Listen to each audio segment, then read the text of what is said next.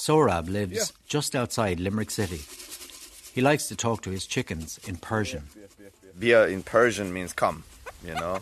So I was trying to get them used to something that when I call them, they do come. So that has become their call now, you know. And they know when I say that, it usually means food. Come on. Yeah. Slowly grows and grows. Not one that comes and goes. That's all I want from you. This is a story of love, loss and revolution. Two teenagers, Sohrab and Geeta, smuggled out of Iran, first meet as refugees in Pakistan. When I arrived in Pakistan, I happened to arrive at the same time as this other girl, you know, who was a couple of years younger than me. And it's just we happened to arrive at the same time. I mean, I was traveling on a camel. She had come in the back of a van. We would be in the same circles. We would, be at the same classes and activities. They had arrived in Pakistan on the very same day, but this was anything but love at first sight. But I would say this as my initial reaction was that, oh my God, this person, I don't think I can get on with her at all. You know, I kind of, to some extent, I felt that, well, this one we can do without, you know. And I even admit to say that I didn't even think she was good looking, you know. I didn't even find her attractive, you know. We didn't mix socially, but we would have seen each other on a daily basis. You know, I had no romantic feelings for him at that stage at all. I had no romantic feelings for anybody at that stage. I was only 17. I really couldn't be thinking of those things.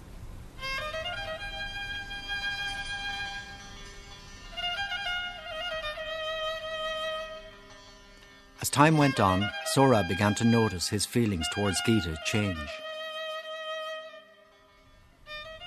It's very hard to say, really. I suppose I'm trying to think back a good while back, but it was really, you know, it was small things, you know. It was never a big thing, you know. As I said, in today's society, we kind of sometimes conditioned by movies and series, and you know, that there has to be some super fantastic event to bring two people together. But it actually wasn't that. It was to do with very, very small things, you know, that, you know, accumulated into a whole. Sohrab and Geeta would eventually leave Pakistan. Sohrab arrived in Ireland in 1983. He had no idea where Geeta had gone.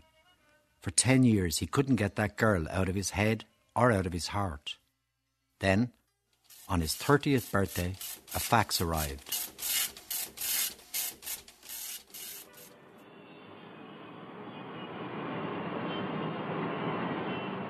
It's 1979, Tehran. How long the present government here can last with almost daily fighting. I ended up going to a school that was a bus ride from where we live. And that bus happened to just pass by the University of Tehran, which all the students were, like you said, coming out and, you know, writing and all the rest of it that goes with that. So often I found myself sitting in the bus, and then there would be some sort of activity ahead of us or something behind us, and then you hear the gunshots, you know, and when the Shah of Iran was overthrown in 1979, the Islamic Revolution led by the Ayatollah Khomeini created a massive upheaval in Iran. The American embassy in Tehran is in the hands of Muslim students tonight, spurred on by an anti-American... Good evening. The U.S. embassy in Tehran has been invaded and occupied by Iranian students. The Americans inside have been taken prisoner. It was very easy to get caught in the crossfire, if you like, you know. Now you have a situation that if you're mistaken as someone who might have intentions against the regime, you could be dead before you actually could say that, look, it was a mistake. It was a bit of an anarchy, really. There was no rule of law. No one was going to get persecuted for killing someone by mistake, you know.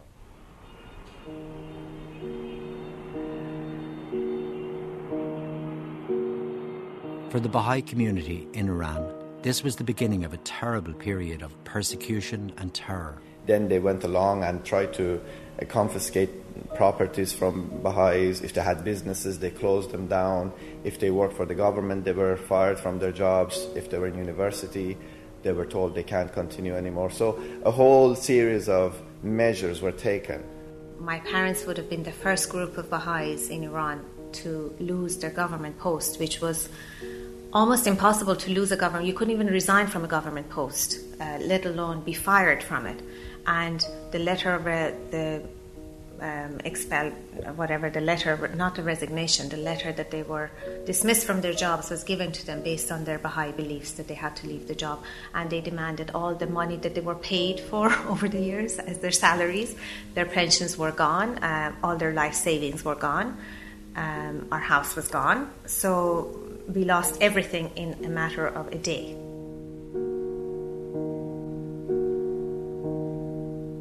The whole revolution, the start of it, when people started going to streets and there was a lot of demonstrations, and then these demonstrations often ended up in some sort of violent clashes between the police and people. And I suppose it was quite frightening from my point of view at that age. When you're kind of around that age, you're not exactly sure what's happening, you know.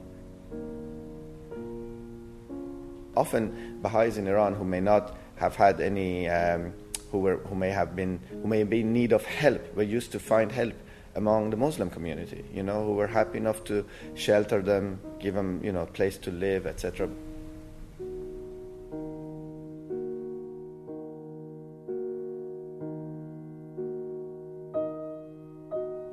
I think living in Iran as a Baha'i, you're always conscious of the fact that you're different because you're reminded of it.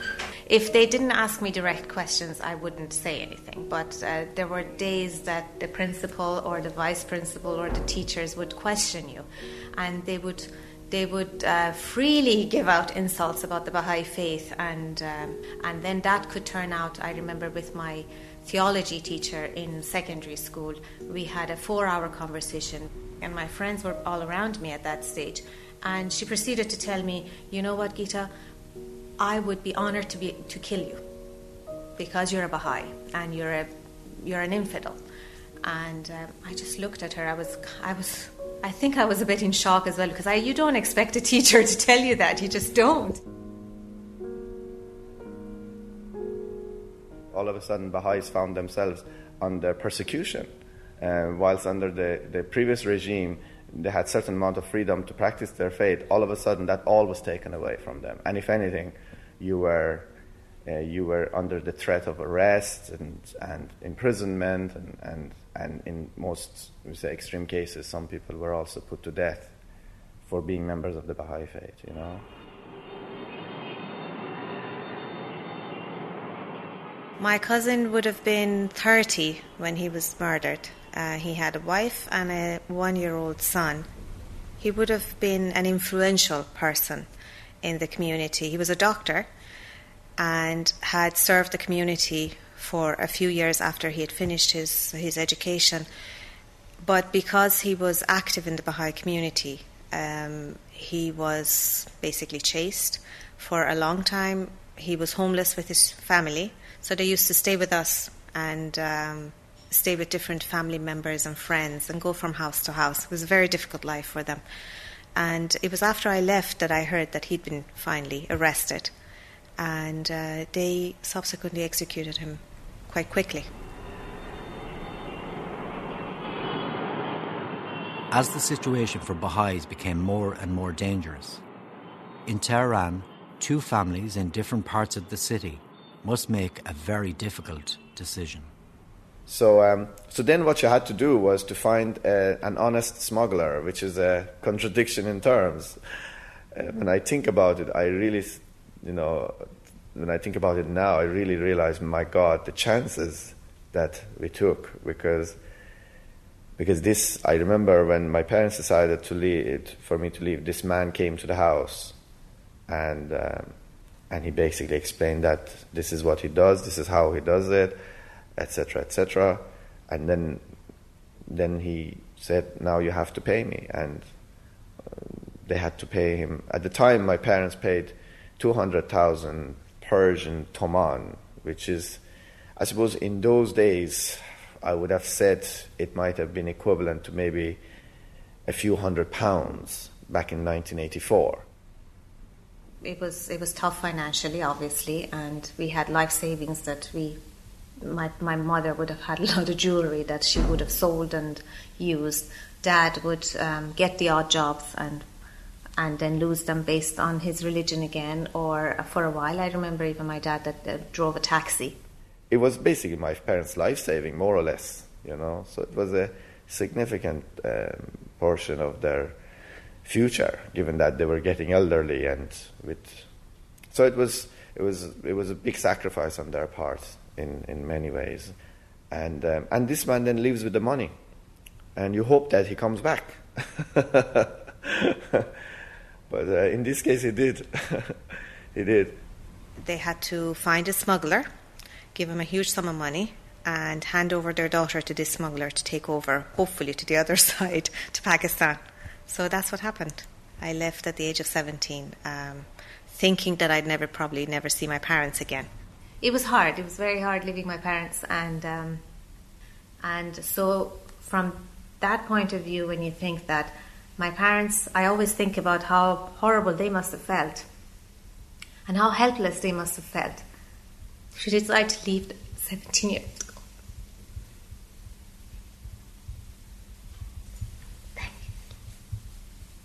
So it was difficult. It was very difficult. Thank you. I've often thought about it, and when I think of my children, I say, let's hope that I never have to make choices like that. But I don't think I could.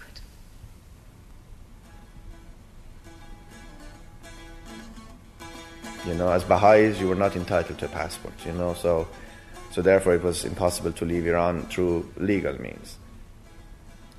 We left with my mom. My mom took me to Shiraz, which is a southern town in Iran. And I had to say goodbye to my family and my extended family in Tehran.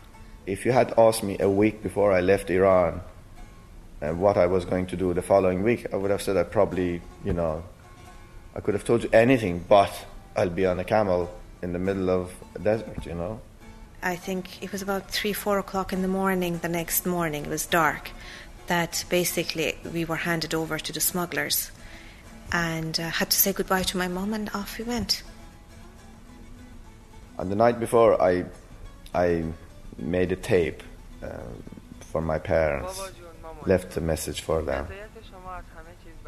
And I suppose it was a hard thing to do. It was a very, very hard thing to do, because they were only going to hear it after I left, obviously, I don't remember everything I said, but I do remember I said some prayers on it.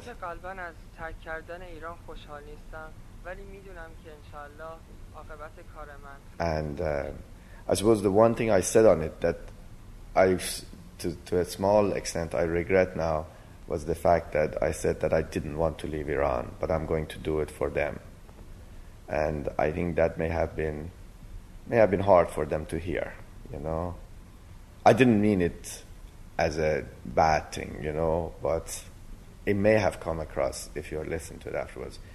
Because as bad as things were in Iran, we were so busy with different things, Sometimes you felt that I need to stay and make a stand, if you know what I mean, as a young person particularly, where you don't see 20 years from now, you only see 20 minutes.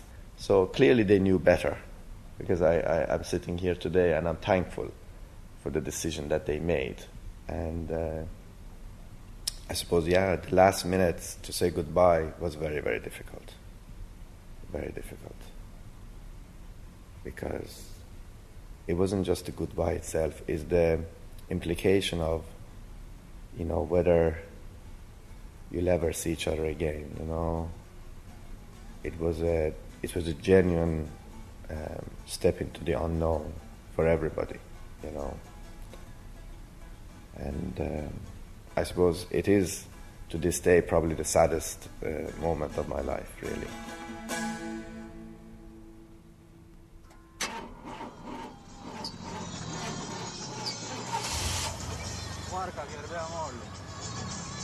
When you're driving at high speed in the middle of desert, if you don't hang on, you'll be overboard in no time, So it was a really hang on for dear life there, It it was like a game show or something like that. Whoever is on after the journey. So he drove for a while and then he stopped. We all got off the truck.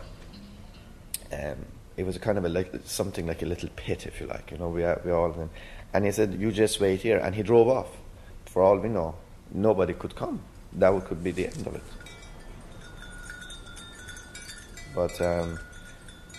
But after a while, after about an hour or so, we began to hear these sounds of bells, you know, which clearly the camels had them under their chin, you know, and then 4 camels arrived. It was a fearful journey, but I think part of it I didn't feel it was a difficult journey, and I think part of it was the adrenaline going through your body, and part of it the age. If I had been a bit older, I think I'd be a bit more fearful. But it was very difficult. It was very difficult in the emotional sense. But and all through this, I forget to tell you that I'm not raging kidney infection, you know. And I normally would have been a fit person because I played soccer and all that. So like these would have been no problem to me. But I find everything difficult, you know, everything. And of course, sitting on a camel and the way the camel walks and the bouncing up and down, oh my God. After about half an hour, I said to a man, I said, "Look, I'll prefer to walk, you know, can I get off the camel and walk?" And then we start again. And then I realized that given that it's sand we're walking on, for every step that the camel takes, I have to take probably 4 steps to keep up, you know. And in the sand, that's like, you know, impossible. So after about 10 minutes, I could barely see the camels in the horizon. You know, they were just. So I had to say, "Oh Lord, I'll get on again." But anyway, we had 9 hours of this. You know, I don't know where we were going, to be honest with you. The only thing I do know is that the people who were taking us there, we used to ask them, "And how far is it to Pakistan?" And they would say, "You see that mountain over there? That's it." And then when we get there, it says, "How far is it?" And you see the next mountain, that's it. And I say, if they had told us it's 20 mountains away, we would have all said, "Let's go back." Forget it. I think I was a bit fortunate because it took me about 24 hours to reach Pakistan, to the city, the border city, and present ourselves to the UN. Close to the dawn, it was, I suppose, about 4 or 5 o'clock in the morning, where they said, "Look, we are in Pakistan," you know. So we had no reason to argue with them. It was the same mountain, same rocks, but according to them, it was Pakistan. So we were given refugee status once they established that we were from the Baha'i community. And I suppose at that point, then the smuggler said goodbye to us, and he left. And we were there on our own. Then we had to look after everything else after that, you know. I have the fondest memories of Pakistan. I loved living there. There was freedom, obviously, that was the obvious thing, and we had a very small community. Because we were refugees, we couldn't work and we couldn't really socialize with the Pakistani community as such. We had the Baha'i community that was very welcoming and supportive. Geeta arrived exactly same time as me, through various routes. I mean, I came on a camel, she was, I think, came in a van or something, but we just happened to arrive at the same time in Pakistan. But I would say this as my initial reaction was that, oh my God, this person, I don't think I can get on with her at all. You know, I kind of, to some extent, I felt that, well, this one we can do without, you know. And I even admit to say that I didn't even think she was good looking, you know. I didn't even find her attractive, you know. We were acquaintances. I think we were distant friends. I couldn't say we were close friends. We would be in the same circles. We would, be at the same classes and activities. So we would see each other on a daily basis. But I think our focus would have been a bit different. Like, I was very serious and I was very studious and I just had my eye on my books. And Sohrab would have been a bit more well-rounded, I suppose, you know, and he had a good social life and he would have been more involved in the activities that had to do with arts and drama and things like that, and I had no interest in those things. So we didn't mix socially, but we would have seen each other on a daily basis. Of course, we had occasions to talk and chat, and it was really that overall thing that I began to see that this is a person who cares, this is a person who's talented. No, I had no romantic feelings for him at that stage at all. I had no romantic feelings for anybody at that stage. I was only 17. I really couldn't be thinking of those things. I began to see the way she carries herself, the way, her principles, the way, she behaves, her character. And as I began to know her more and more, I began to, all of a sudden she was prettier and prettier, and she was, and to the point that all of a sudden she was extremely attractive. And I was finding all the qualities in her were coming out, and I began to see all these things, and it was really I was becoming quite attracted to her, despite my initial first reaction, I knew Saurabh had a bit of a crush on me. I knew that much. He had confided to a friend of mine, and my friend subsequently told me, but he never took any initiatives, and I didn't encourage anything. I was only 17. I had no interest in these things. I certainly would have accepted and seen that was a difficult time for everybody, and as I said, throwing another unknown in the middle of all the things that were happening to us at that time wasn't really a wise thing to do. So we had to chat about it, and that was it really, so. For Geeta, the news from home was not good.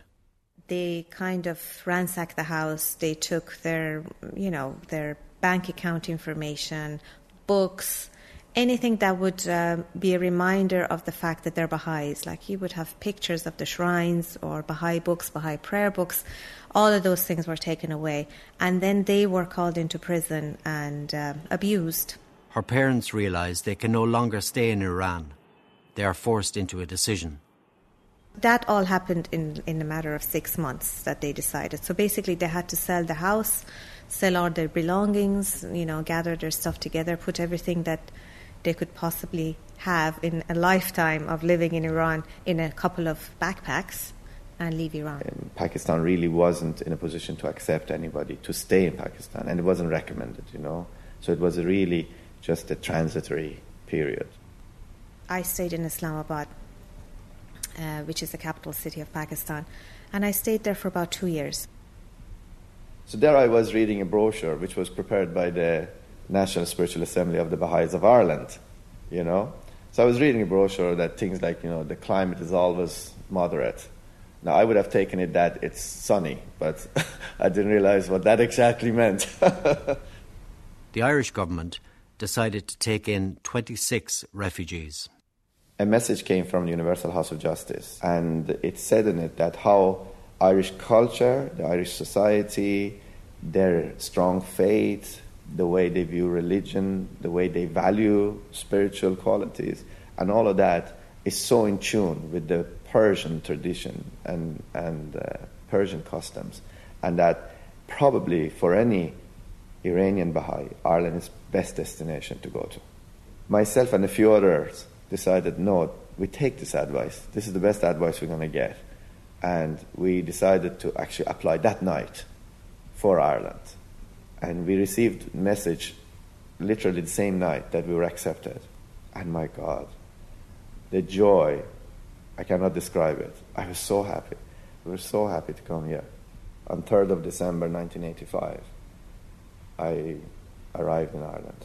Left on 2nd of December, arrived on 3rd of December. Geeta was still in Pakistan, waiting to learn where she would be sent. In my family's case, it was very straightforward because my brother already was in Canada, and the goal of the United Nations was to unite families. So I couldn't really go anywhere else but Canada. And I already had my brother and my aunt and some cousins there. So it was straightforward. It was just a matter of waiting for your interview from the Canadian Embassy. You applied by submitting your application. You were called for an interview. After the interview, they would inform you that you've been accepted, not accepted, and then basically you get your immigration papers and off you go. It would be 10 years before Saurabh and Geeta would hear of each other again.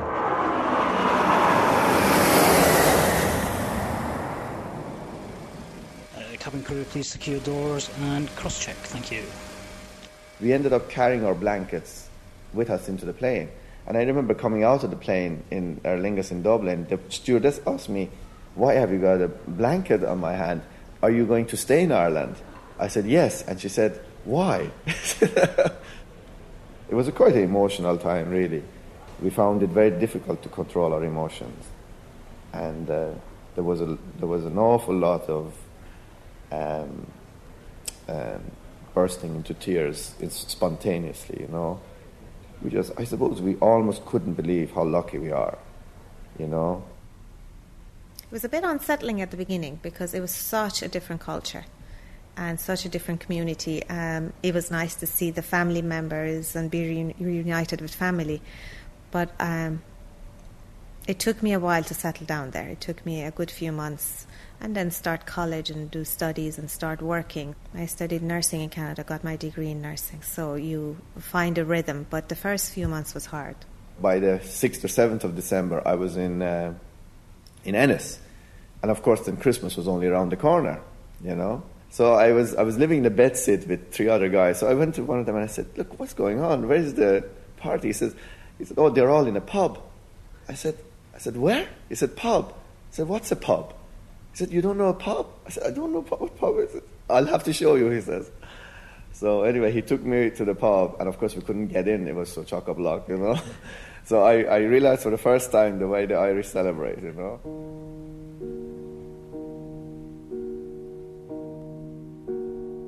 When I wanted to call Iran, I used to go and get 40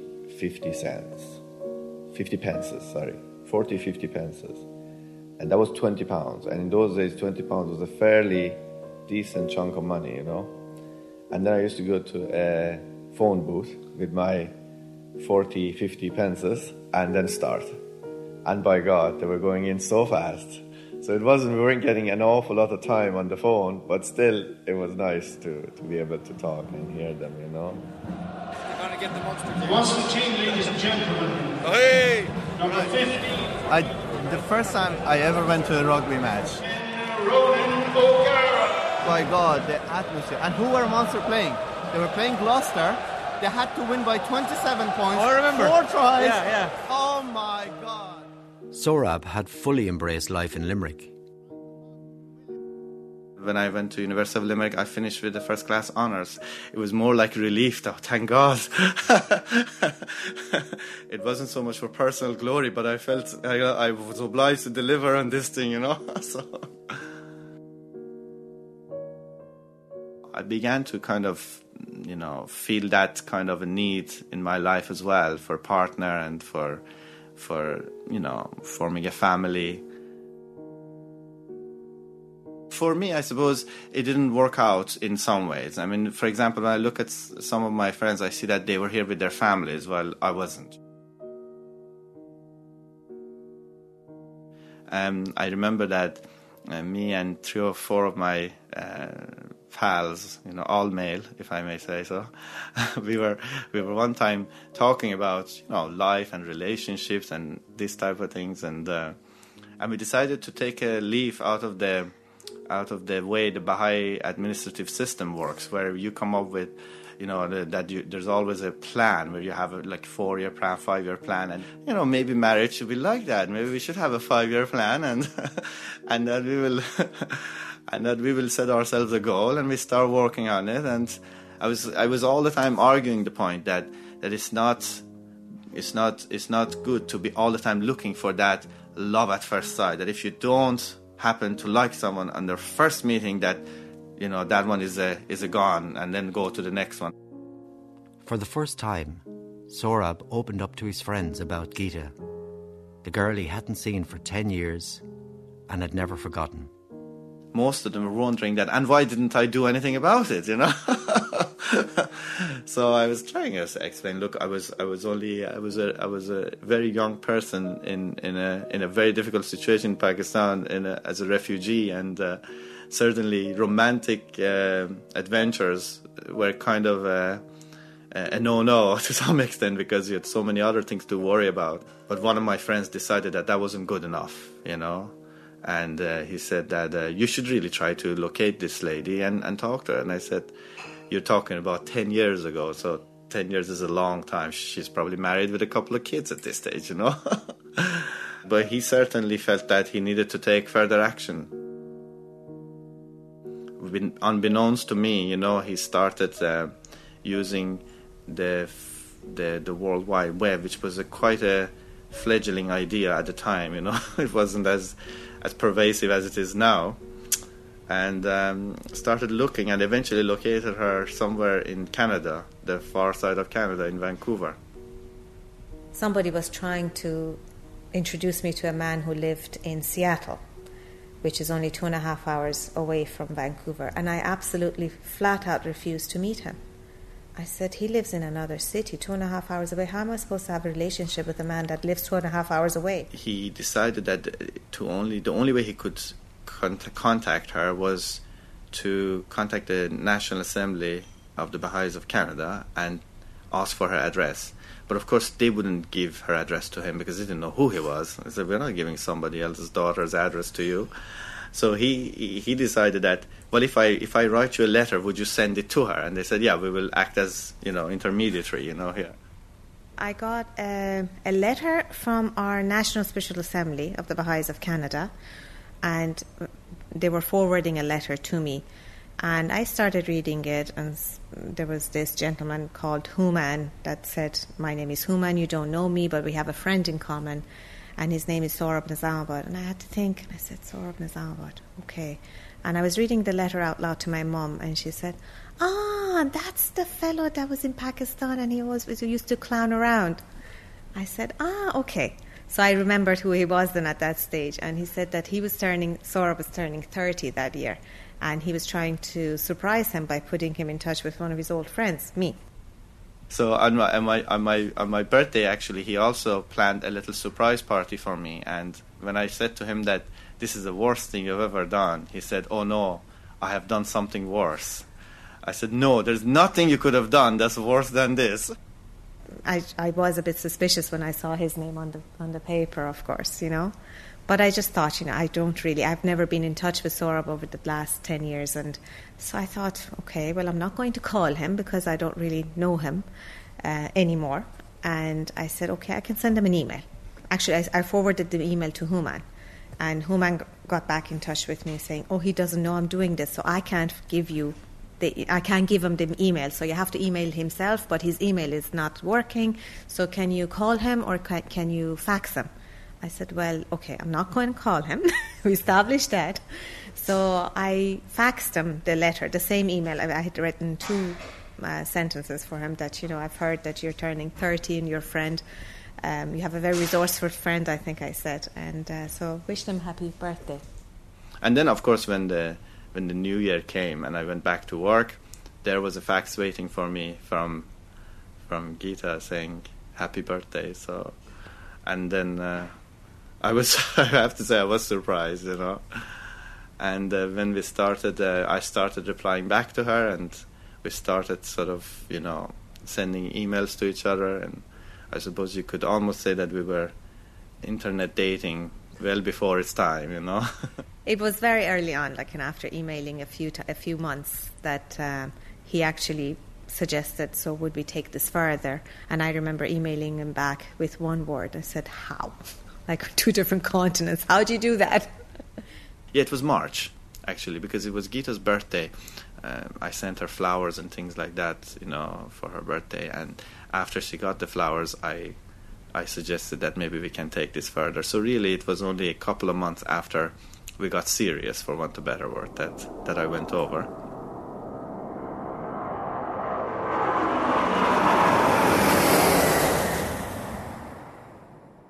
I was nervous. I was very nervous because I think you had sent me a picture of yourself over the computer. I think you had emailed me a picture or faxed me a picture, and it was very distorted, so I really didn't have a clue what he looked like. That was me. It wasn't distorted at all. Well, but I do remember he came out and you had your suit on, didn't you? Did He had travelled all this way with a suit on. Yeah. That's not an easy thing to do. It's a very long trip. That was for your dad. Was it for my dad? Yeah, to impress him, because I know Persian tradition. I said, yeah, he had. It would be nice for me to arrive in a suit. He looked very proper. I was pleasantly surprised that I did not recognize him. I do remember the relief that, this is him. I know him now. Obviously, Geeta and her parents had decided that, given that this is a kind of a very ambitious project that has a huge chance of failure, let's not tell anybody in case we have to go back and then tell everybody, no, it's cancelled. So the first visit went very well. Like I said, I knew I obviously had deep feelings for him when he was leaving and I was crying. So that was it for me. Yeah, we kept calling each other and we continued emailing, and then I decided that I might go and visit Ireland at that stage and see. So I never asked him to move to Canada, actually. So that's why I had to come and see if I could live here. The first day or the second day I was here, he got a phone call from his family, and his father passed away. But they were just so nice, his family, and they were all grateful for the fact that I had been here with him and he wasn't on his own. So we got through it. He got through it. It was very difficult because he hadn't seen his father since he left Iran.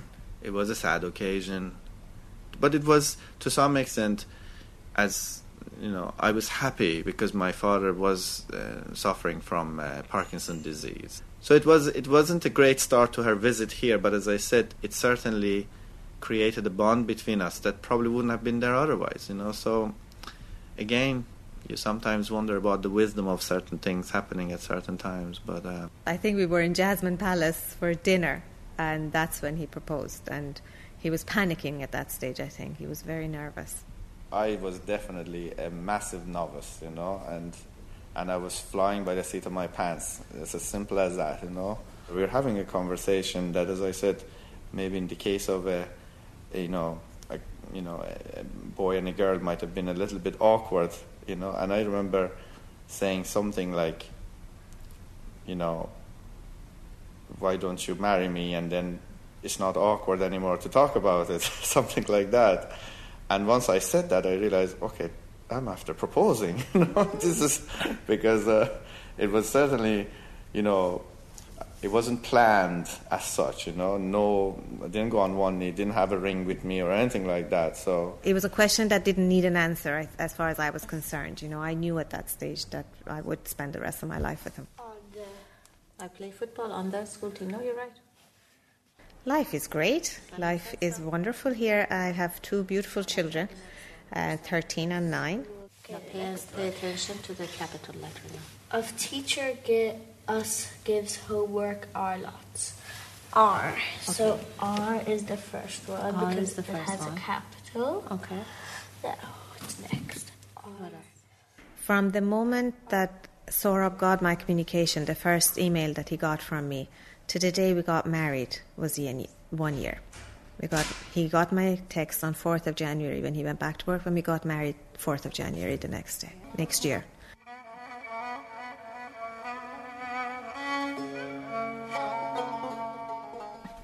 yeah, I was just thinking. Actually, I'll throw this out. The mint is and it's to be honest with you, you know the way how dangerous it is, because if it gets onto any piece of land now, it becomes like a weed. You just take it out of the pot, yeah, and just put it behind the fence. Yeah, I'll feed it to the cows, you know. No, if you just put it where the bushes are, they can grow. I did that. It didn't work. I did that last year. But as a whole pot, just take it out the pot. I'll try, but I think I did it last year. It didn't work. I prefer to have mint instead of mint. Okay.